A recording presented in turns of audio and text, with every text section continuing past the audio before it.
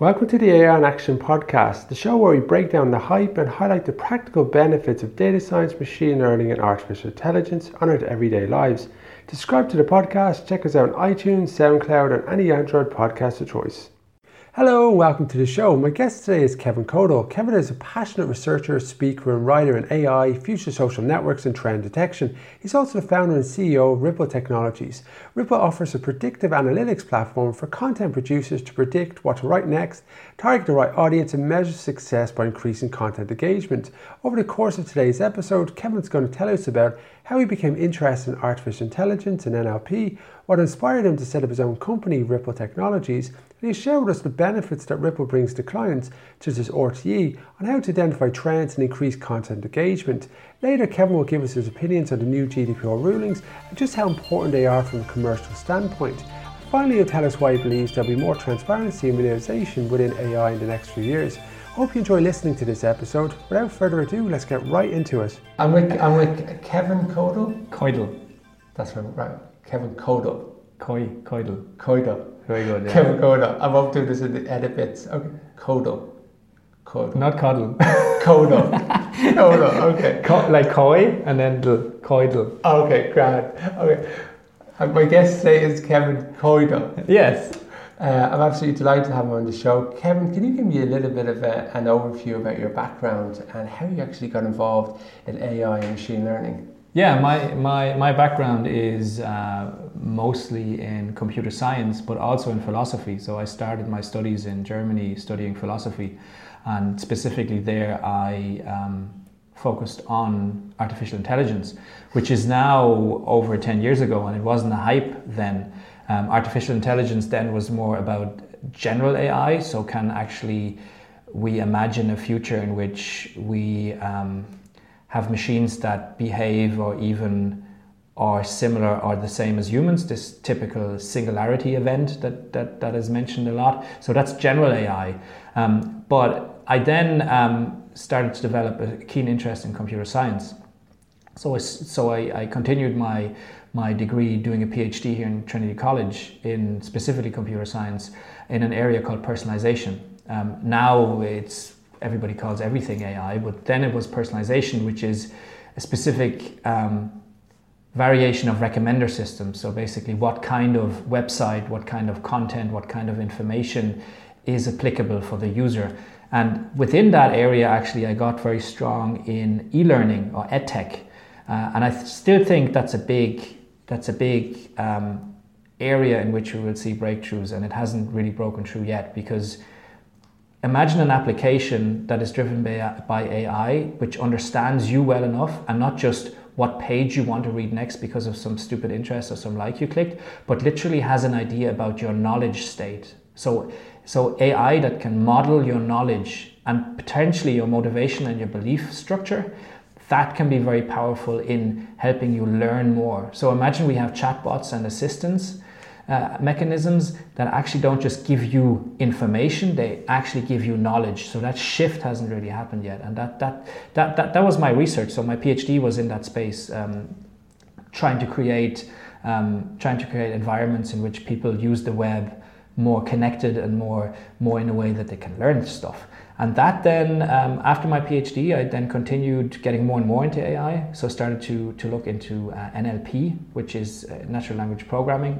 And NLP then, I lecture NLP, do a lot of my research in NLP. And NLP also piqued my interest because it's one of the only areas in AI which is still a big question mark. Like image processing and image, video, basically the same, and speech I would say is at 98%. Like we almost cracked that. Like we can identify trees and cars and all that kind of stuff. Self-driving cars use it, it's fine.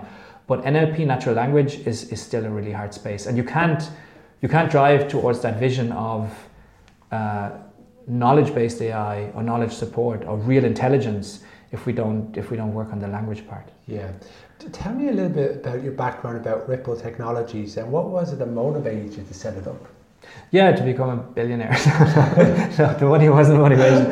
And you'd be stupid to think you could do this for the money. So what happened was after I did my PhD, actually during my PhD, it was before I finished my PhD, which I'm not sure I would recommend to anyone who's thinking of doing that. So before I finished my PhD, I actually commercialized my PhD.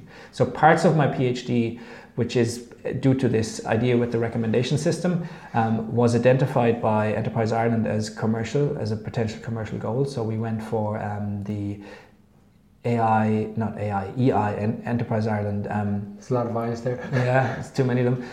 Enterprise Ireland Innovation, it's called the Commercialization Grant for Third Level Researchers, I think. And they provided us with funds, able to build a team within the university. We worked there extensively in building a proper industry application, because in research you just create shit code because you just want to evaluate or test a system, but you have to then, if you want to commercialize it, create a proper robust version. So with my co-founder, who I supported as a master's student before that, we founded Ripple Technologies and got funding. We got early traction and interest from different entities in news and media. That, for funding reasons, didn't work because they just didn't have any money. We pivoted over to tourism, which was Fáilte Ireland. They used it on their website for a while. I kept the company going, and now pivoted again. Now it's not a recommendation system anymore. Now it's a social media dashboard that helps editors to identify trends and write the stories that they should be writing or want to know about information that they can write. And that's used by RTE. Brilliant. Yeah. So tell me a little bit about the predictive analytics platform and what's involved in helping content producers increase engagement. Yeah, so where this falls, and that's something we picked up working with publishers, is not recommending the next piece of content to their readers. That's kind of cracked. I mean, there's still commercial opportunities there, but creating another recommendation system for what to read next, or you might be interested in this, is a hard market to get into at this point. The pivot was interesting, where we would say, okay, let's try to predict what an editor or journalist or publisher has to actually publish next so that the reader wants to click on it. So let's go like one step earlier into the value chain and just say, okay, when you're producing content, can we help recommend certain trends? So that's the trend part. So predictive analytics specifically in trends, and using information throughout the web on how can you predict what the trends are. And in tourism, that's a lovely one to use, because you can start mining different areas and different languages. You can kind of go, okay, let's see what the Germans are talking about on social media, and the Germans seem to be talking a lot about oysters. So there must be a reason why they talk about oysters, and they're picking up books about oysters. And for some reason, Germans coming to Ireland or tweeting about Ireland, they always have this thing about oysters. So clearly Fáilte Ireland or some hotels or whatever, they have to publish more content about oysters to attract people coming in, because that's their interest. So you can predict interests based on data trends. Once you have the data sources, I guess that's always the holy grail in AI, but that's the way this works. So we then did that for Fáilte Ireland, which was a great relationship. We then did move on to RTE though, to kind of help them predict trends even quicker, which is a product called Pulse of the Nation at the moment. Brilliant. I also see that you've got very involved in actually sharing some of your insight regarding GDPR laws. What are the main points people need to be aware of in relation to this and their data privacy? Yeah, I think there's two sides of the coin. Obviously, there's the consumer, and then there's the company that holds the privacy related information, or the private information. For the consumer, it's not a major shift, because most of the stuff that was, or what is going to be in place, was already in place before. Like, you were always able to send an email to the data commissioner or to Facebook, and you could download or receive all the information that Facebook has on you. Same with Google and any other larger company that is digital within Europe. And most of the large ones have their headquarters here in Ireland, so you can just request it and you get a huge data dump with all the likes and clicks and so forth. But GDPR makes it a lot easier. So GDPR, for the first time ever, clearly regulates this entire space, what the companies have to provide, and makes that as easy as possible.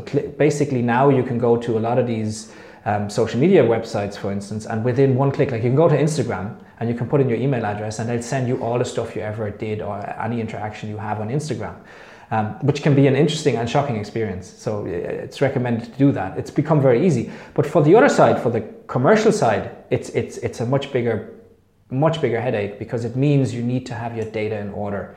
For someone to throw in an email address and then download all the information that you have on that person by click, in many cases it means a reorganization of the entire data structure and the databases. So that's a real headache, and it has to happen by the end of May, but then there's a 2-year grace period. So you can still get your stuff in order within 2 years, but then after that it's going to hit you hard with like up to 4 million or 2% revenue and on any kind of fines. So anybody on the commercial side has to take this super serious. So.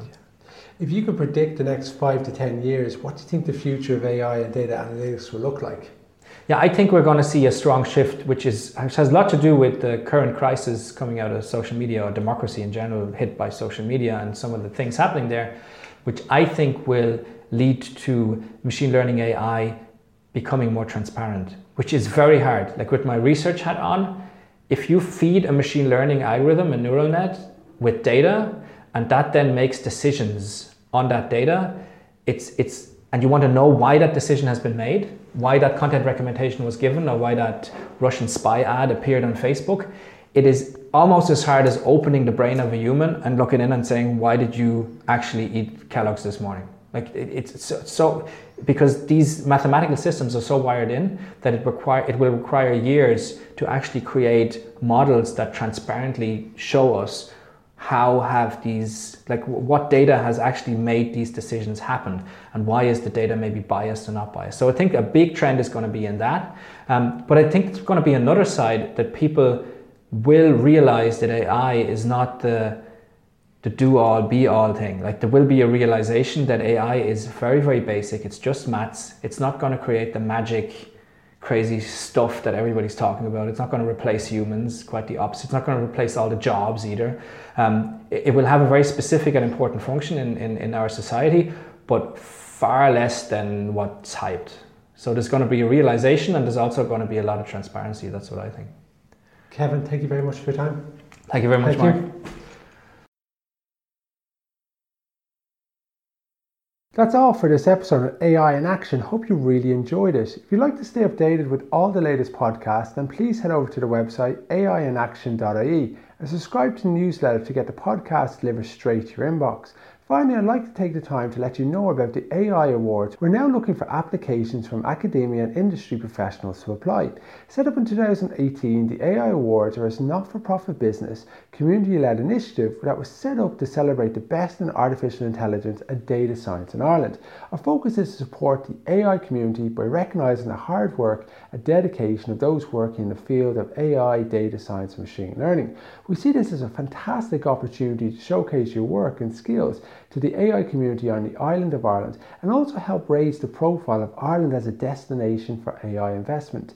Winning an award brings industry-wide recognition, raises your company profile and increases awareness of your brand and product. Applications take only a couple of minutes, so go ahead, apply today at www.aiawards.ie. Thanks for listening, and I'll catch you again next week.